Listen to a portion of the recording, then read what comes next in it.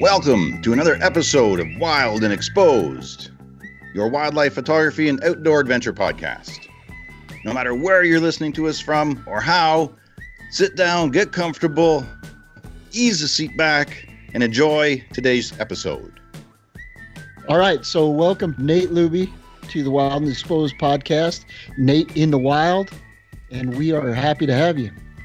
Happy to be here, guys. Thanks for having me on. So Nate in the Wild is Instagram, right? Yeah, that's my digital name. So, Nate, how did you become Nate in the Wild? Give us the backstory. Well, I guess I would say that I started as Nate in the Wild, and then we reached this point in time where now everybody has two names. It seems like their birth name and then their online name. So I guess I've always been in the wild. I'm just now able to adopt it as a screen name and kind of conduct business under that umbrella, which is kind of nice. But, I was born in Montana in Missoula, and then I grew up in a small mountain town in Colorado. And so I've just kind of always been immersed in the mountains, wildlife, nature, everything. It's from day one in the wild. Excellent. Where did you live in Colorado then? I lived in a tiny mountain town called Conifer, which is pretty small, kind of a little blip off the side of 285. I'm sure if the Chamber of Commerce listens to this, they're not going to be very thrilled with that description. But it's not like a ski town next to a resort or on your way to Vail or anything. But it was kind of a fun place to grow up because I could, grab the dog after school and go on a hike. And in the winter, I'd go ice skating on the little pond. And it was just very immersed in nature. It was great. Excellent. Sounds ideal. I mean, Colorado's becoming so populated, right? It's nice to have a small town to get out. Yeah, I go back now, and there's more than a single grocery store, and we actually have like a hardware store and stuff. It feels kind of weird, to be honest. It's not. There's a couple stoplights even. It's crazy. Yeah, my hometown still just has one. Oh, nice. So it's all good. I know that town. Yeah, for sure. How did you get involved in photography then? So you grew up outdoors like the three of us, but yeah. What led you to pick up a camera for the first time? So I don't, I guess, remember my exact first time picking up the camera, but my dad was in media. He was actually in radio. But he, through the reporting and everything, doing all these news stories, he brought a camera with him at all times. He was a very passionate photographer. And so I just grew up around cameras, and I didn't have a huge interest in them, but I absorbed a lot, I think, subconsciously, just listening to him talk about what he was doing and seeing all these photos on our trips. And then I think it was honestly once like camera phones became a thing. I got a phone in like, 2007 or something. It had a really low quality camera on it, but I realized that I actually really enjoyed the act of taking photos when I was out on these adventures as well. And as the cameras got better, my photos got better, and I just got a little bit addicted to it. And going on hikes after work every day or a couple times a week, I slowly really got addicted to it, and eventually invested in a real, quote unquote, real camera, one of the original Olympus OMD EM5s, and I was just kind of shocked like how good it looks. To have an actual camera with an actual lens on it, and then I was toast from there. Well, you've come a long way from the smartphone. If it's on your Instagram page, and people should do this. Everybody's got a phone nearby, and they'll be in the show notes the link, as well as some of your work, of course. But you really have quite a diversity. You've traveled a lot, and the combination of landscape and wildlife, and I love the colors in your work, the northern lights. So, I mean, people should, while they're listening to the podcast, just to get familiar, go to your Instagram and look at some of the amazing images that you've collected around the globe. And I mean, we'll get into those destinations and why you're doing that, I hope. Yeah. Yeah, thank you. Again, for everyone listening, it's just Nate in the Wild. Shouldn't hopefully be too hard to find. Right on. So maybe we should talk about that now, like some of these destinations, and how do you go from picking up a camera to then going to Churchill, going to Alaska, or do you have something else, Mark? Yeah, sorry, I'm putting up my hand and interrupting things. I just wanted to ask a question. On his Instagram handle, it says Time Person of the Year 2006. I knew And that question was coming. we've never had the Time Person of the Year on the podcast for many year, right? So can you tell us about that? Why that's a spin on your promotion there? Did you Google it to read the article about me? Well, here's the thing. I'm like, this is so cool, so crazy. And so I put it in. I put Time Person of the Year 2006. And I mean, I'm still a little confused. It came up you. Yeah. So the Time Magazine Person No. 2006 is everybody in the world. So congratulations to you three as well. I love it. Why not? Right? Now I got to change my bio. Yeah, totally. If you're an ambassador for this planet, then why not? Yeah, that's exactly how I feel. Everyone's accomplished amazing things worthy of recognition, right? So that was a really cool trick of them to play, and I feel I have fun capitalizing on it. You'd be, well, maybe not surprised how often that comes up, but it's fun. I've thought about kind of messing with people in the past and being like, oh, it's too painful, I can't talk about that. But I don't want to like start too much of a media storm. Right. No, why not? Cool. Yeah. All right. I now understand clearly. Cool. Yeah. But everyone's done something worthy of recognition. I think, especially in the landscape and wildlife photography genre, everyone seems to be very environmentally conscious and worthy of like pushing forward conservation plots. And so, I just try to remind myself to live in that vein, so to speak. Right. How can you not? How can you not feel it? Right. Of course. When you're out there. I love the description on your website in your bio about, watching the sunset on the mountains and the stars come up and experiencing that transformation of dusk to nighttime and how to capture that, how to photograph that, those challenges and immersing yourself in that moment. I mean, clearly you feel that way. Yeah, absolutely. It's my happy place, and I'm very fortunate that I get to earn a living in my happy place. Not a lot of people get to say that. Absolutely. Right on.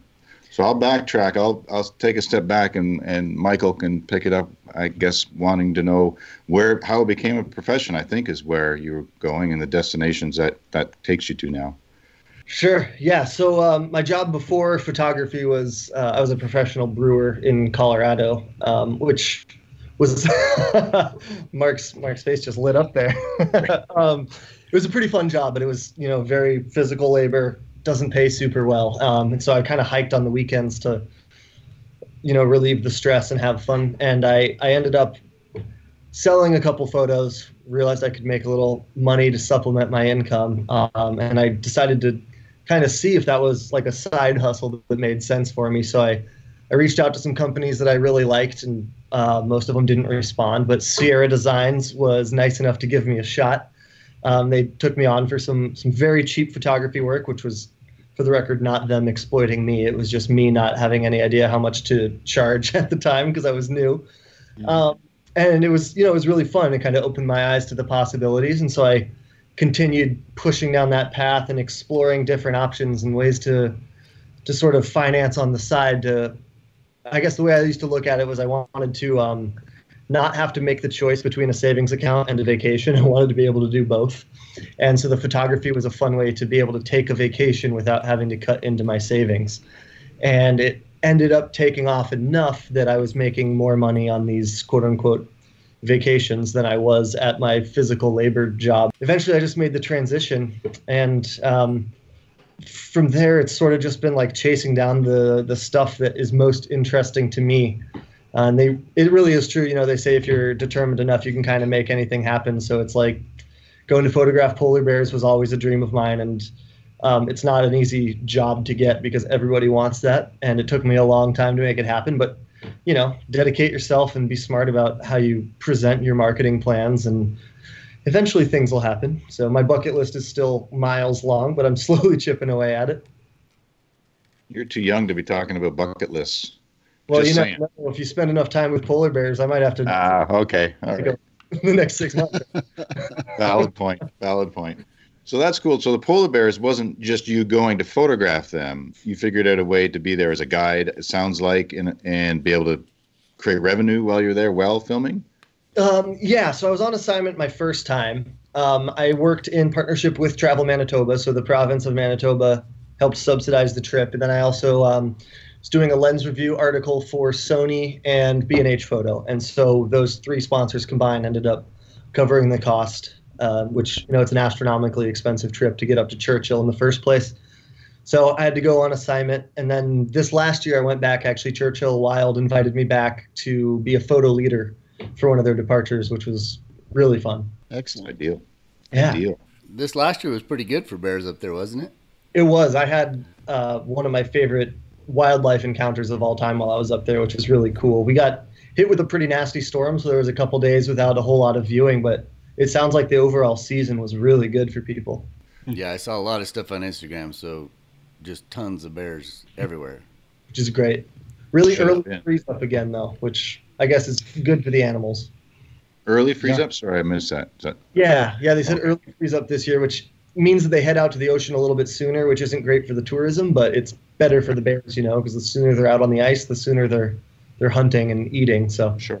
yeah, Good to hear. Yeah, Charles Glatzer said the same thing. He said his group went a little bit too late, so they ended up photographing Arctic fox. Yeah. Pretty much. I actually had dinner with Chaz the week before I headed up there, and we were chatting about. He was a little bummed about that timing, but he's as good as they get. He's able to make it work no matter what happens. Exactly. Yep. Yeah. Well, it's kind of a dance up there because you've got to go late enough where there's a lot of bears, but you don't want to go so late that the ice is forming. So you need to really play those dates. And how could you know? I mean, you just don't know, right? Of course, yeah, it's nearly impossible, and it freezes up so quick there. It'll be in like 0 degrees Celsius, and then a week later it hits 40 below and it's frozen. It's crazy. It was an early year. Even in Ontario, we were frozen up beginning of November this year. But you kind of put the teaser out there. One of your all-time favorite wildlife experiences this year. Encounters. Encounters. Yeah, just in Churchill, it was just a big adult male who wasn't scared. As weird as it sounds, with like a 800 kilogram animal, it's weird to think of them being skittish, but a lot of them are. So we were fortunate. We had one of those big, just beautifully healthy males wander by, not scared of us, and he spent a good 45 minutes, only like 30, 40 meters away, maybe a little closer and a little more interested than you would consider ideal, but from a photography perspective, it was just absolutely perfect. Yeah. All right, so you got polar bears. What else? Was that the kind of the top of your short list to get started? And well, just getting started is always tough because you're kind of looking for any animal you can find. Just an exciting bird. You see a cool bald eagle, you find a fox, even elk, deer, bighorn sheep, what have you. It's always kind of interesting to me watching people progress from the beginning stages into the more advanced stages, because when you're first starting out, any animal you see, you take the shot and you're happy about it. It'll be like an elk's butt as it walks away, and you're just happy that you saw an elk. And then the more you progress, the more you're looking for like the eye contact and great lighting and a better background and everything perfectly sharp, etc. So I mean, just getting off the ground, I was happy with anything. But these last couple years, yeah, polar bears have been the pinnacle. Getting that eye contact focused properly, good lighting. I would say that's probably like the wildlife shot I'm most proud of at this point, for sure. You said you were an outdoors guy. Were you a wildlife guy then before you started? I was always into wildlife for sure. I'd get excited seeing mountain goats and bighorn sheep and moose in Colorado. So even before I had a camera, I loved seeing the animals. Yeah. When you switched to a more serious camera, was it the landscape photography or wildlife photography or both that took off first for you? It was landscape photography first, but I think that's just mostly because of the financial barrier of entry for wildlife photography. So I just couldn't invest that much money. And so landscape photography is a little bit more approachable in that regard, because you don't need a 600 millimeter telephoto lens, which, is more affordable on an Olympus style system than Canon, Nikon, Sony's full frames. But I started out with landscapes, I think, because they're a little bit more accessible, both in terms of getting there and then the equipment necessary to capture them. So You can pretty much always guarantee you'll find a good landscape if you know where to drive, but you can never guarantee you're going to find a mountain lion. No, that's a fact. Yeah.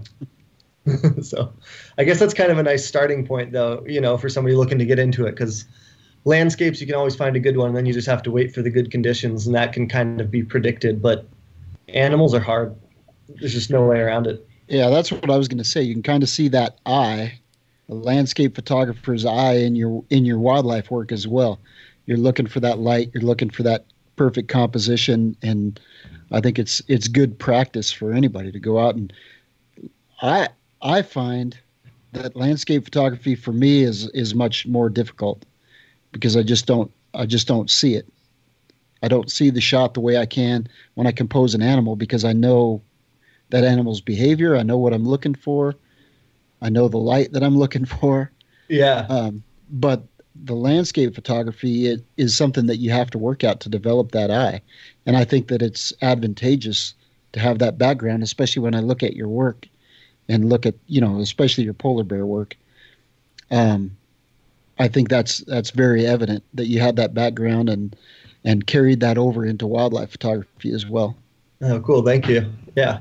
I'm a big fan of the environmental wildlife shots, which I guess is kind of a phrase I also picked up from Charles Glatzer. Just not like the close-up, sexy headshot portrait of the animal, but showing them in their environment, showing where they're at and what they're doing to interact with that landscape. It's, to me, really cool. And honestly, the elk photos behind all three of you. Is that right? All three of you have an elk photo behind you, but they perfectly illustrate that point where you can kind of see where they are and what they're doing, which is really cool.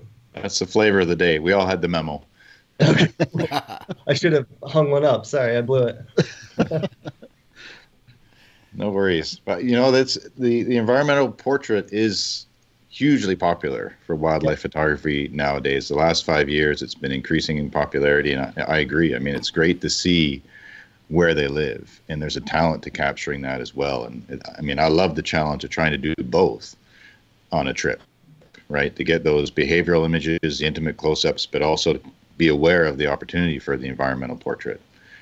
Yeah, they're all equally important. It's cool to showcase the animals as they are, and so sometimes the close-up is cool, and other times showing these crazy landscapes, especially somewhere like Grand Teton National Park or Glacier, Alaska. It's to me the joy of being somewhere like Katmai photographing coastal brown bears is these massive glaciated volcanoes behind the bear. It's almost as exciting to me as the bear itself. So there are so many places that you've traveled to for landscape, iconic destinations for landscape that you've captured so well. I don't know if you want to jump into that stuff. There are many places I haven't been. I've never been to Machu Picchu and hiked up in Peru, and there's Iceland, there's fill in the blanks. Your Instagram's got, and do you, when you go to these places now, are you going for your own portfolio or are you leading workshops? Because I saw that on your page as well. What's the main driver, or is it both purposes? It's kind of both purposes, and I suppose it depends on where I'm going. So I'll never lead a workshop somewhere that I haven't been before, of course, because I know people will attend a workshop to learn general photography knowledge, but I'm never going to ask them to come somewhere where I've never even scoped the locations. So my first couple times to Peru were scouting. They were commercial work. Well, actually, my first time for Peru was as a brewer. Actually, I was helping set up a brewery in Cusco, believe it or not. So I lived in Cusco for 3 months. I'm sorry. I went to Machu Picchu with my dad, which was really fun. And then I went back on assignment for a tour guide down there, and we spent a month trekking. I did 7 different treks through the Andes there, building out their marketing portfolio. And then with that conglomerated experience, now I lead workshops there. So went back this year for the 3rd time, going back next year. If you've never been to Machu Picchu, I really can't recommend it enough. It seems a little overdone. Of course, it's as touristy as you would imagine, but it's a sacred place for a reason, and you feel it when you're there. It's pretty cool. So do you find, having gone before and you kind of established your routes and that kind of thing, do you find that you see new shots as you go back, or are you taking people to get those iconic shots that you've already established when you take a group? Kind of both. So the people who come on these workshops, they want the iconic shot, of course. They would be pretty upset if we didn't go to Machu Picchu and didn't go to Rainbow Mountain. But having been to Machu Picchu 4 times, for example, I do take them around and show them different angles, fun areas. There's up at the guard tower in Machu Picchu, there's a cool door frame where you can see it framed out with 700-year-old stones. And so it's fun to kind of do both. You get the classic shot that's on every postcard you've seen, but then push your artistic boundaries. I guess that's what you pay for in these workshops, and kind of find cool angles. And honestly, I'm always really impressed. Even the participants on the workshops find these cool angles I never would have thought of. I teach a Northern Lights workshop in Norway every year, and this last February, one of the participants took the best photo of the entire workshop, like hands down, made my partner and I just look like fools. It was one of the most beautiful shots I've ever seen. I was like, well, all right, my job here is done. Yeah. It was great. But it's really fun watching people explore and get creative, and then just the excitement, is palpable. Your Northern Light shot. So I've always wanted to go photograph the Northern Lights. And I, of course, living in the U.S., I always think of just going to Alaska. But I have talked to a lot of people that have been to Iceland. How reliable are the Northern Lights when you go over there? I mean, it's a gamble. It's a roll of the dice, really. It is. The good news is, most nights, if it's clear, they're going to happen. If it's dark out and you can see the sky, they'll probably come out, let's say like 50%. The tough part is just that, the winter in the Arctic is kind of bad out. And so you're gambling with clouds and stuff. So actually, Alaska is probably one of the best places. Fairbanks has really clear skies in the winter, and they're right under the oval. So that's an incredible place. They do lack a little bit of foreground element, which I personally really enjoy, having a mountain or something in the foreground, not just taking a photo of the sky. One of my favorite aurora shots is in Churchill, but it's like the flattest landscape that anyone's ever photographed with the aurora over it. And so that's part of why I teach my workshop in Norway and then in Iceland also, is because there's really cool mountains and glaciers and waterfalls you can put in the foreground, but it's more of a gamble for sure with the clouds. For the benefit of our listeners, seasonality for Northern Lights. So you target winter, from the sounds of it. Yeah, you sort of don't have a choice. I mean, it can be fall, winter, or spring, but the absolute most important ingredient is that it's dark out, and obviously in the Arctic in the summer it doesn't get dark, so you just don't have a choice, unfortunately. Even though it's much more enjoyable there in the summer. And do you rely on the modern apps that show the solar flares and try to predict for your trips, whether it's yourself or for a group, when there might be that kind of peak of Aurora Borealis? Do you watch that? And do you have a favorite app if you do? I do watch it. I have like 6 different apps on my phone, just because it's good to stay apprised of all that information, especially, if we have a group of 10 people that paid pretty good money to be there. I haven't found them to be super reliable. Some of the lowest percentage predictions have been some of the best nights of aurora I've ever seen, and then some nights with really great looking numbers have not quite panned out. But it's I don't know, it's like checking the weather report, right? They can say sunny and you could still get snow, but it's worth checking anyways, just in case. Okay. Yeah, I'd never really played with it, so I didn't realize. I have friends of mine that do and watch it and talk about it. Not friends that specialize in Northern Lights, wildlife photographers who try to add it on to a trip kind of thing. Sure. But I've never really focused on it. So it's good to know. It's not that reliable, but it's worth checking and being aware of it. I was just thinking if it shows a solar flare, then maybe there's a better chance of more than one color array going through the Northern Lights or something like that. Absolutely. And so the one that everyone focuses on is called the KP index, which is really just it's kind of a function of like how strong the solar wind will be. And so these like vertical ribbons in our atmosphere kind of lean over. So the higher the number, the further south you'll see this aurora. The problem is a lot of people just associate it with the higher the number, the better it will be. And like I said, I've seen a KP1 that was just the most incredible show I've ever seen. And I've had KP6 where nothing happened.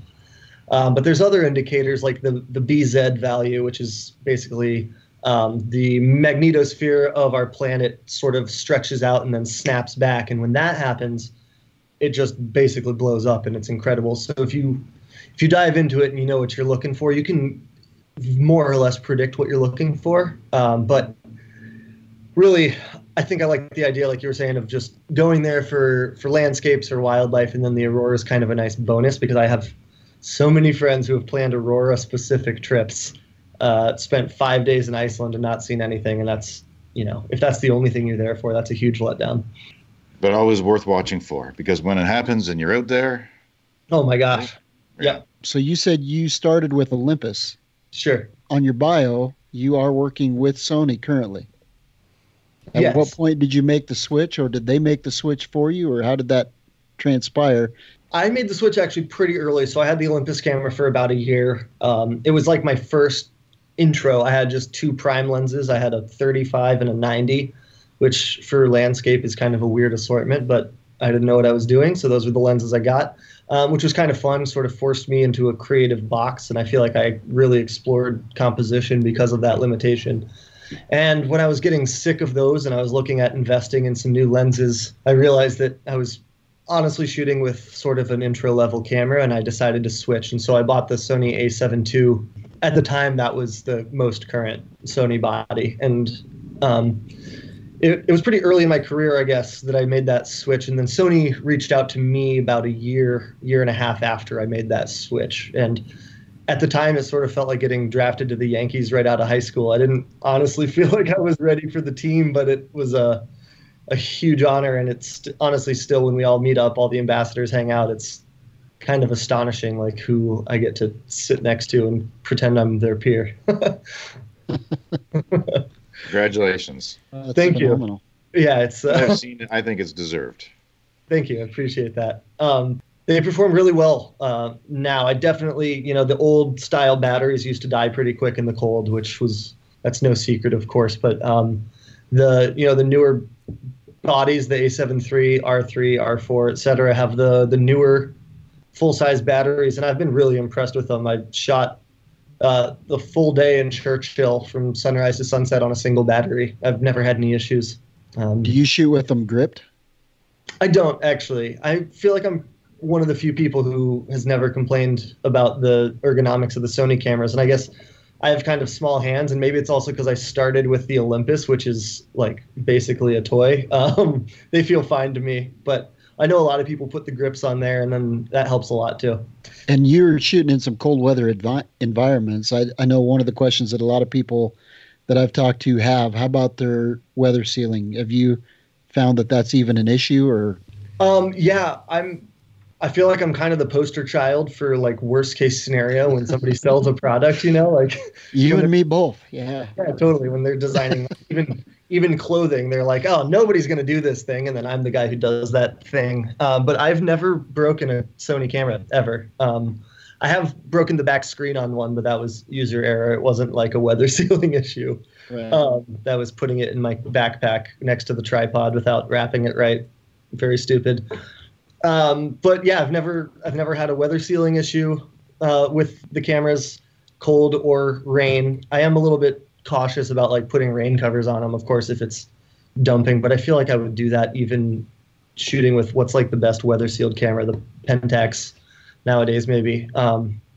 Just, it's like even if it's insured, it's a $5,000 camera. Why would you take that risk? But I've hiked it to the top of, 6,000, almost 7,000 meter peaks. I've shot with it in blowing snow and 30 degrees below zero. Never had an issue. Excellent. I was just using Sony last week in Minnesota, and it was 8 degrees out, and it seemed to work great. I just didn't, and I was out there all day. But, when you're up doing Northern Lights and it's minus 10, minus 20 Fahrenheit. Totally. I mean, that's difficult. I mean, those are really harsh conditions, and I just don't, I was in 8 degrees and it was fine.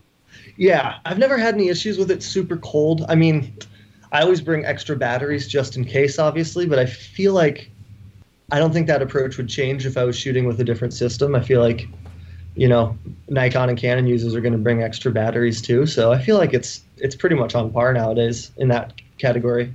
Yeah, I just treat that Sony a little different than the Canon stuff. It's like if I'm going to beat something up, if I'm going to beat a camera up, I'm always pulling out the Canon just because I can handle it. I still feel like Sony's a little fragile. I'm like a little scared to be whipping it out. But each time I take it a little bit further and it seems to hold up. So.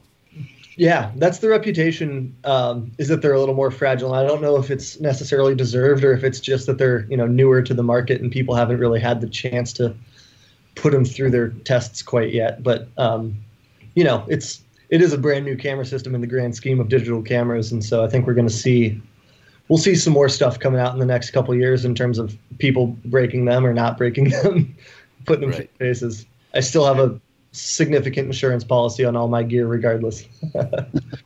Yeah, you have to. Yeah. Especially doing what you're doing. Yeah, it's just a matter of time before I drop one off a cliff or something, and there's no camera that survives that. Do you find yourself now traveling to where you want to travel or traveling to destinations where you're assigned? It's a mix of both. And, I'm never going to say no to an assignment that's somewhere I've already been if it's a cool project. But like I said, I still have my list of places I want to visit, and I'm slowly trying to chip away at that. So I think number one right now, I want to go to Antarctica so bad. I've been working on it for a year, and it's so difficult. It's just very expensive to go as a tourist, and it's kind of tough to get an assignment down there because the only people that go basically already have incredible cameras and are pretty proficient photographers, like working for National Geographic. So it's tough to rise to the top of that. Not even just for wildlife. Obviously, penguins would be cool. And all that, but Antarctica, just from a landscapes perspective, looks incredible. And I think there's the southern lights too, the Aurora Australis, which I think, man, that would be neat. Yeah, exactly. And the landscape is changing all the time. It's no different than the Arctic with the ice, but it's changing constantly. And so it wouldn't matter how many times you were there. I think you would be able to find something unique. Yeah, for sure. And it's an enormous continent, and it's still barely explored in the grand scheme of a place like Alaska, for example. And I guess you get there soon. Oh, thank you. Yeah, I'm working on it. And on that same token, Greenland also, I think, which you could argue is just Antarctica of the North, right? It's just another big old island with a ton of glacier on it, but looks pretty cool. Well, Iceland's been hit so frequently by photographers, right? And Greenland has not. And I haven't been to either, so I can't compare, but it has to have. It's kind of a lesser-known destination that might attract people like you. And then if successful images come out of it, then new workshops. People haven't been there before. Exactly. Greenland would be cool. It's more or less untapped, and I think it would be really fun to go there and kind of discover some stuff. I think that's one of the main differences between wildlife and landscape is, if you're going to a bear place, you still got an option of getting a completely different picture than anybody else, right? Yeah. I guess I've never really thought about that before until you guys were just talking about it. It's, you could go to Katmai 75 times and get different pictures every time. Whereas if you're shooting a waterfall in Iceland, you're going to get the same landscape. Yeah, the sky's going to be different. The light's going to be different. But essentially you've got the same subject. So that's kind of an interesting way to look at it when you look at wildlife versus landscape. Totally. And, there's always that potential, of course, going to Katmai, you're going to get that same shot of like the grizzly with its mouth open and the salmon jumping into it. Oh, for sure. But you're totally right. There's 1,000 different options of what can happen there, which is kind of fun. But I have that same bias. I'm so passionate about wildlife. I love this planet, obviously, and I admire successful landscape photographers because my eyes never leaned that way. It's always been, and this is not to belittle landscape photography at all, but to put an animal in the image makes the image for me. So the wildlife, the environmental portrait, I'd go for that. Sure. But I definitely appreciate the patience to wait for light, to wait for different kinds of light for landscape photography, and working compositions with different types of gear to make a new image too of a waterfall in Iceland. I that's a challenge for landscape photographers. I would rather. I love being there. We just did a 2-week tour of the South Island of New Zealand, and the landscape was very dramatically different in different regions, but just breathtaking in the marine life. I loved the landscape, but I didn't have the patience to plan it out, to map it out, think, this is in this kind of light on a clear morning at pre-dawn. The light's going to hit this mountaintop and make this happen, and have the time, the days to do that. Instead, I want to go underwater with the dolphins and figure out how I'm going to get some different footage with an action camera and have that experience. So, I appreciate and I'm just sharing this perspective with the audience, for landscape photographers, that perspective and patience to create that image too. I'm driven by the wildlife, the behavior, and I know a lot of our listeners are, but there's both sides to that. Yeah. Best put together, but anyway. Sorry.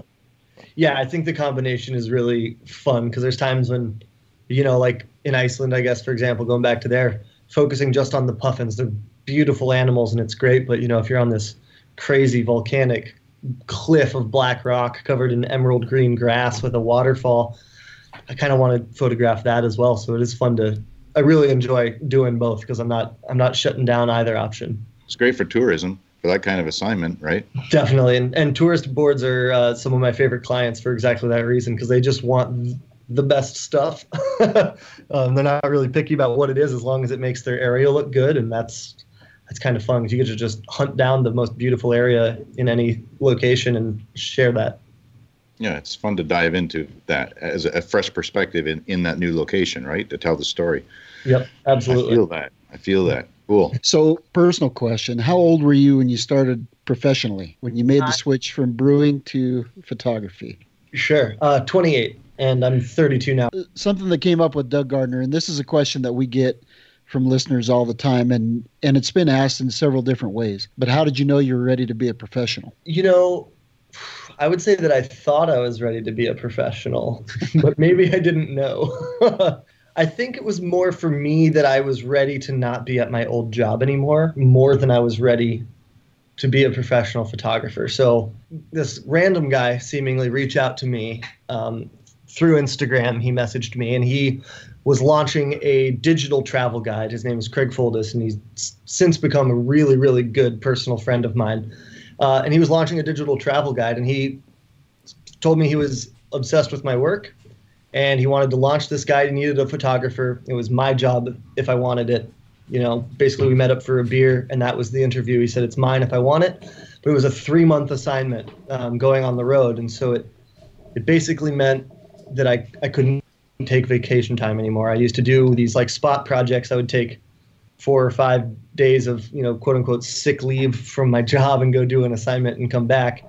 This was enough that I had to quit. And so I just had a long look in the mirror, and it was like, am I happy with, $20 an hour of physical labor, or do I want to try and actually like take the jump and make this work? And so I put in my notice at work, and we went for it. And, I think I was maybe ready from a photography perspective, but not ready from a business management perspective, which that I guess is probably the truth for a lot of professional photographers, is how much of the job is sending emails and client management and outreach, and then just file organization and delivery and like writing contracts. You can be incredible at composing and exposing and editing, but if you don't know how to write a legally binding contract with commercial use license, man, you're up a creek, So I kind of dove in the deep end there, and I was fortunate I had 3 months of income set aside so I could kind of learn as I went. And it was a very fortunate opportunity for me to like kind of get to practice while getting paid. And I'm eternally grateful to Craig for giving me that opportunity. And do you two still work together? We don't work together as much anymore, but we're still very much in contact. Sure. Yeah. The travel guide no longer exists, more or less. That business concept didn't quite pan out the way we wanted, but we created a lot of content and established some cool connections in the industry, which was fun. Good. And out of that assignment, did you find anywhere that you decided to go back to, maybe do some workshops, or how did that work out for you? Definitely. So I lived in Boulder, Colorado at the time, and that 3-month assignment, we started in Seattle and did every single major city from Seattle to San Diego, building out travel guides along the coast. And I actually ended up moving to Seattle, which is where I currently live. So I definitely found a city I wanted to come back to. So it worked out well then. Yeah, definitely. So it was cool to visit all these different cities and see all these cool places, and it really opened up the United States for me. And I haven't done any workshops here to answer your question, but I that might be in the future for sure. I noticed you had Washington Eagles on your workshop, on your pages. Is that something that you've done before, or is that going to be a new one? That's going to be a new one. So we have this really incredible eagle migration every December up here. The salmon spawn, comes upstream from the ocean, and the eagles come down from Alaska when the weather gets too gnarly up there. And they come down and settle in Washington, and we have a couple rivers that get hundreds of bald eagles fishing for the salmon spawn. And I've gone up to photograph it a couple times, and it's been really fun. So I decided it'd be fun to lead a little workshop closer to home. It'll be nice to do a workshop where I don't have to get on a plane with my 400 millimeter lens and a giant tripod and everything. So, Yep. So that'll be new in 2020. Yeah, I saw that. It looks pretty interesting. Is that shot from that area that's on your workshop page? I don't have my workshop page pulled up, but it should be, yes. It looks really sweet. Lots of beach behind it. Yeah, it's these rivers open up right into, it's the Puget Sound, but yeah, they open up into these really big flat open delta areas with some beach and some grassland and a lot of like cool diversity of stuff to shoot. And if you're facing the other direction, there's mountains there as well. So what have you got mapped out for 2020 for your destinations, for your travel and portfolio expansion workshops? Sure. So the first one coming up, I'm going actually to Sun Valley, Idaho, building out some content for them, for the tourism board there. And then just doing kind of similar travels as we did last year, workshop in Peru, the Machu Picchu one again, Northern Lights in Norway, Fox's workshop in San Juan Island here in Washington also in May, which will be my first time doing that workshop as well. But it's a really like beautiful area, and of course, foxes with their newborn kits. It doesn't get any better than that photographically. There's more than one color phase there, aren't? Is correct. That right? Yep. Okay. Yep. Red and the black, which is really fun. And so last year there was both a red and a black phase mother, and I couldn't actually tell whose kits were whose because they were kind of sharing the mothering duties, which was really fun. So a lot of playful action and whatnot. And then I'm doing another workshop in Yellowstone. I did one this year, and it was a huge success, so we're doubling down on it. We saw a great gray owl, 6 out of the 7 species of ungulate there. Bears, we saw wolves, coyotes, of course, bison.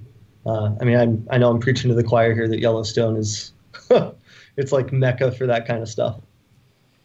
It's Mecca for being around too many people, too. That's the only problem with it. Definitely. We go in, in the fall when it's starting to get cold, and so the crowds are clearing out a little bit, which is good because, man, you're right. June, July it's kind of not that fun. Not at all. No. Yeah. So which species did you miss? We missed mountain goat. So we saw, what is that? Mule deer, whitetail, elk, pronghorn, bighorn sheep. What am I forgetting here? Moose. Yep. Mm-hmm. So we just missed the mountain goat. Lots to look forward to. Oh yeah, always. So looking through your feed, Nate, you have a lot of the most iconic locations you can imagine for a photographer. Okay. Where's your favorite, and where would you like to go? Where is your favorite that was not an iconic, and where would you like to go in the future? What's on the radar? And I know that's kind of already been asked, but as far as location, where would you like to find yourself? My favorite that's not iconic would have to be Gates of the Arctic National Park, which was this year. It's the least visited national park in the United States. Extremely remote. There's no roads into it or inside of it, and no established hiking trails. So I guess it's about as far from iconic as it could be, but it's just staggeringly beautiful. The entire thing is in the Arctic Circle, so there's no trees there. It's just Arctic tundra, massive caribou migrations, inland Alaskan grizzlies, and just towering granite peaks. It was my first time there, and I am already counting the days until I can go back.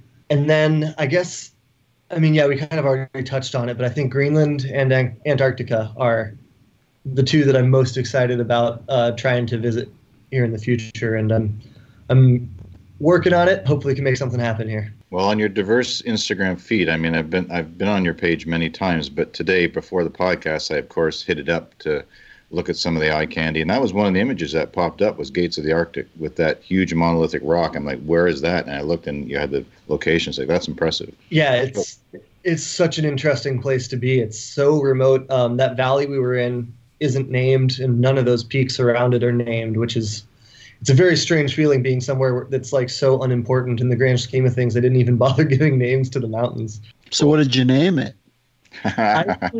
I hiked to the top of a small hill and I named it Nate Mountain, and nobody can tell me it's not Nate Mountain. Right on. Nice. If you want to hike to it, if somebody else wants to climb it, they can argue, but until then, it's Nate Mountain. I mean this in the nicest way, but the person of the year, you have that right. Yeah. Right? You can, that's how I feel. If it's unnamed and I stood on top of it and declared it, I'm pretty sure that's what humans do, right? How else does it happen? Yeah, historically. Exactly. It's the human condition. Yeah, although I would be remiss if I didn't mention there's probably a native name for that mountain, and I will yield to that. If the native tribe in that area has named it, that's the name. But until then, it's Nate Mountain. Well said. Nice.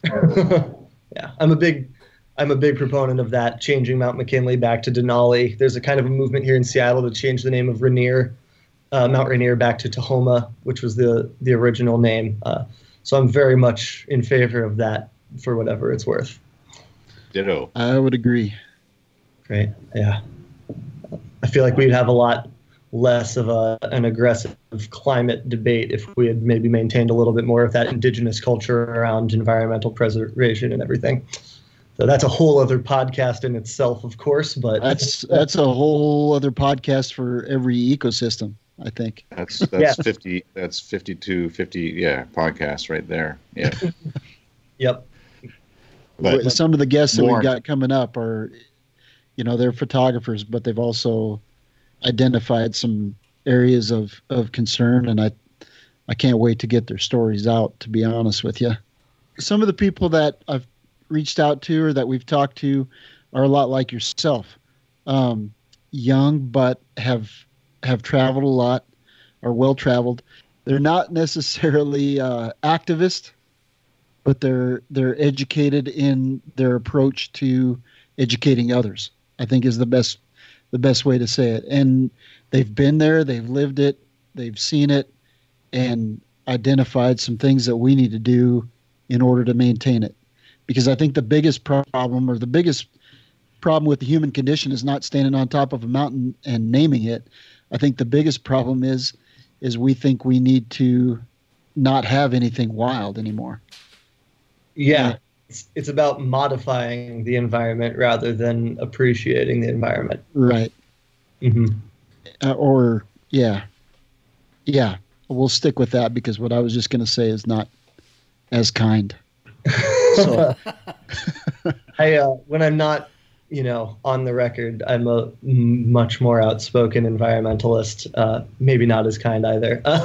Yeah. Well, I wouldn't even say that I'm an environmentalist, so to speak. But I think that our problem is we don't see the value in wild, and there are places on this planet that need to be maintained exactly the way they are right now, and there's no reason to change that. Garrett Vinn was on not too long ago. If you go back and listen to his podcast, Garrett's gone all over the world, documenting different bird species, but he's also documenting different issues.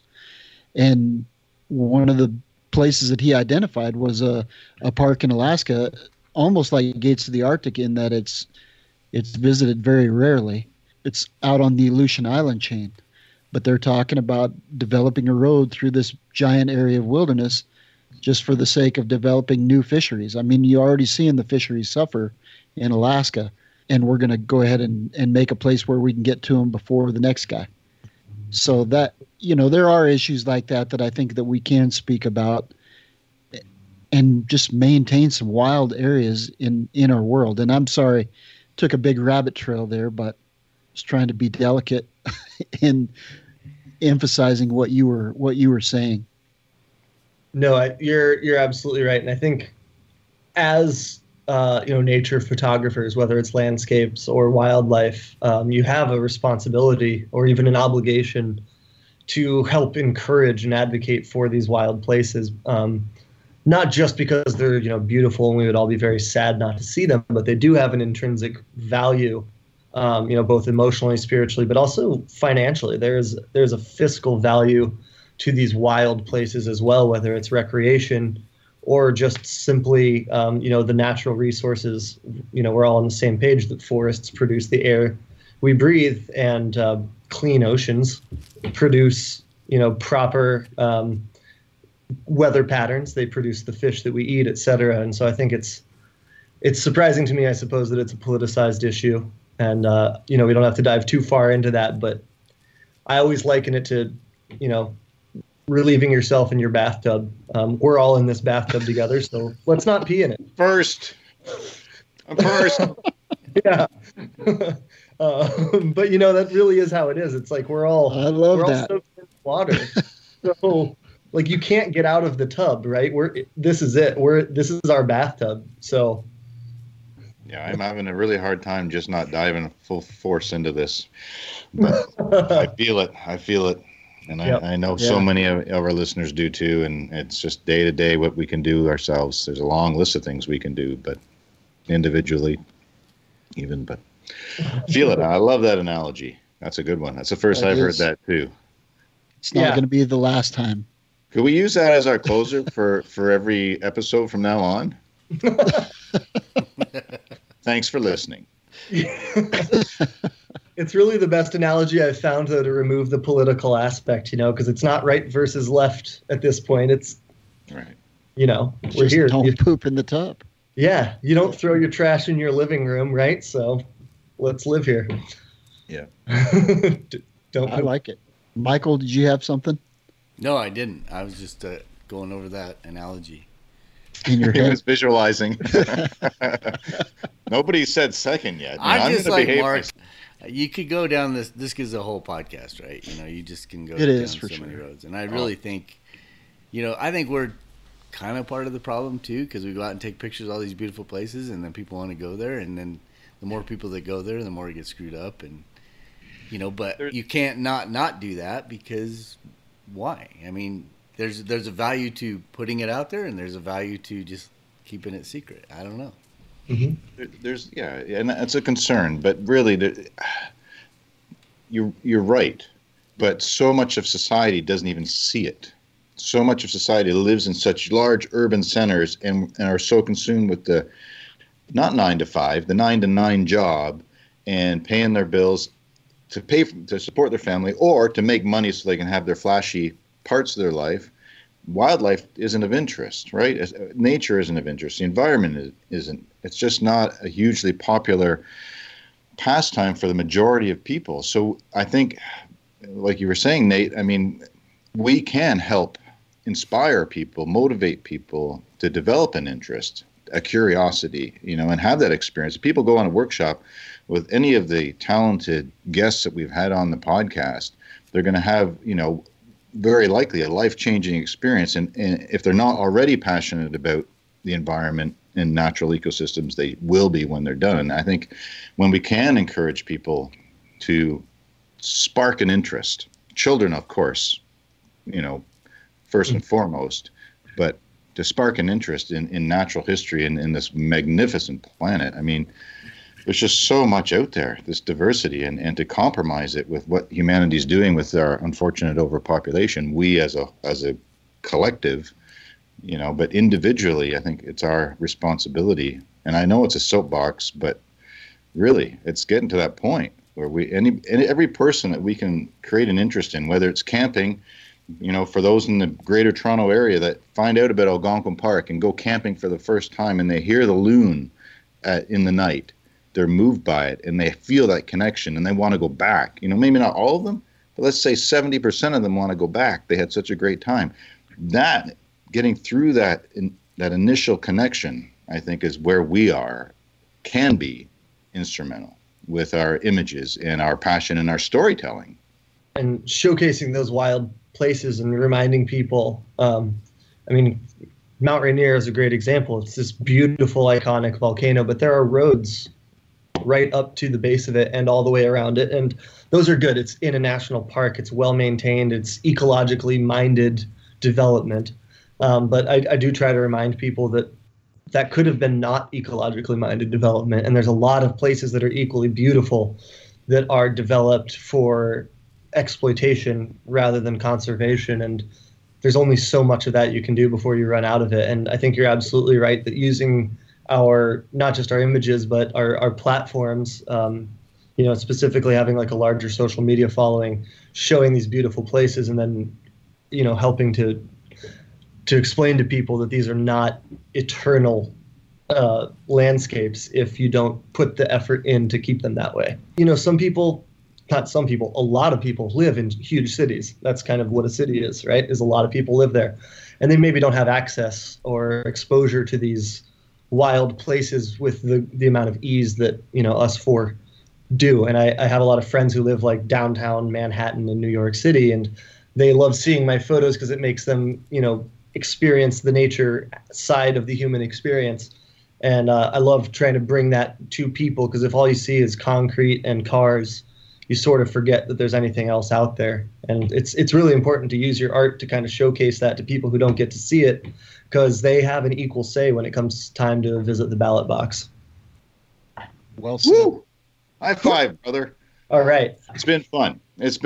And, I know everybody listening and my fellow hosts here on the podcast enjoyed hearing about your courage of switching careers and following your passion. And I'm happy that it's been successful, and we wish you continued success and hope that we can keep in touch with you as time goes by. Definitely will on social media, but hopefully in the field or perhaps on another future podcast. Yeah, thank you very much. I'd love to come back, and hopefully I'll get to go look at some wildlife with you three at some point in real life. Absolutely. That'll be fun. Yeah. Maybe we'll see you in Churchill someday, or in Alaska, or somewhere even less iconic. Who knows? Keep us posted, buddy. All right, we'll do. Perfect. All right, thanks, guys. Thank you so much. I want to thank Nate Luby for being on today's podcast. You can see more of his work on our show notes on the website at wildandexposed.com for today's podcast. You can see more of our team's work on Instagram, Facebook, and on our YouTube channel. And no matter which podcast platform you're listening to us on, make sure to hit that subscribe and follow button. And also, give us a positive review. Take a few moments, if you will, and give us a 5-star rating, a thumbs up, write us a comment. Those actions all help us to gain traction in this competitive world of podcasting. We thank you for your support. I want to thank Missy McKenzie, or we as a collective want to thank Missy McKenzie, our hardworking and talented producer, for all that she does to bring you this podcast on a weekly basis.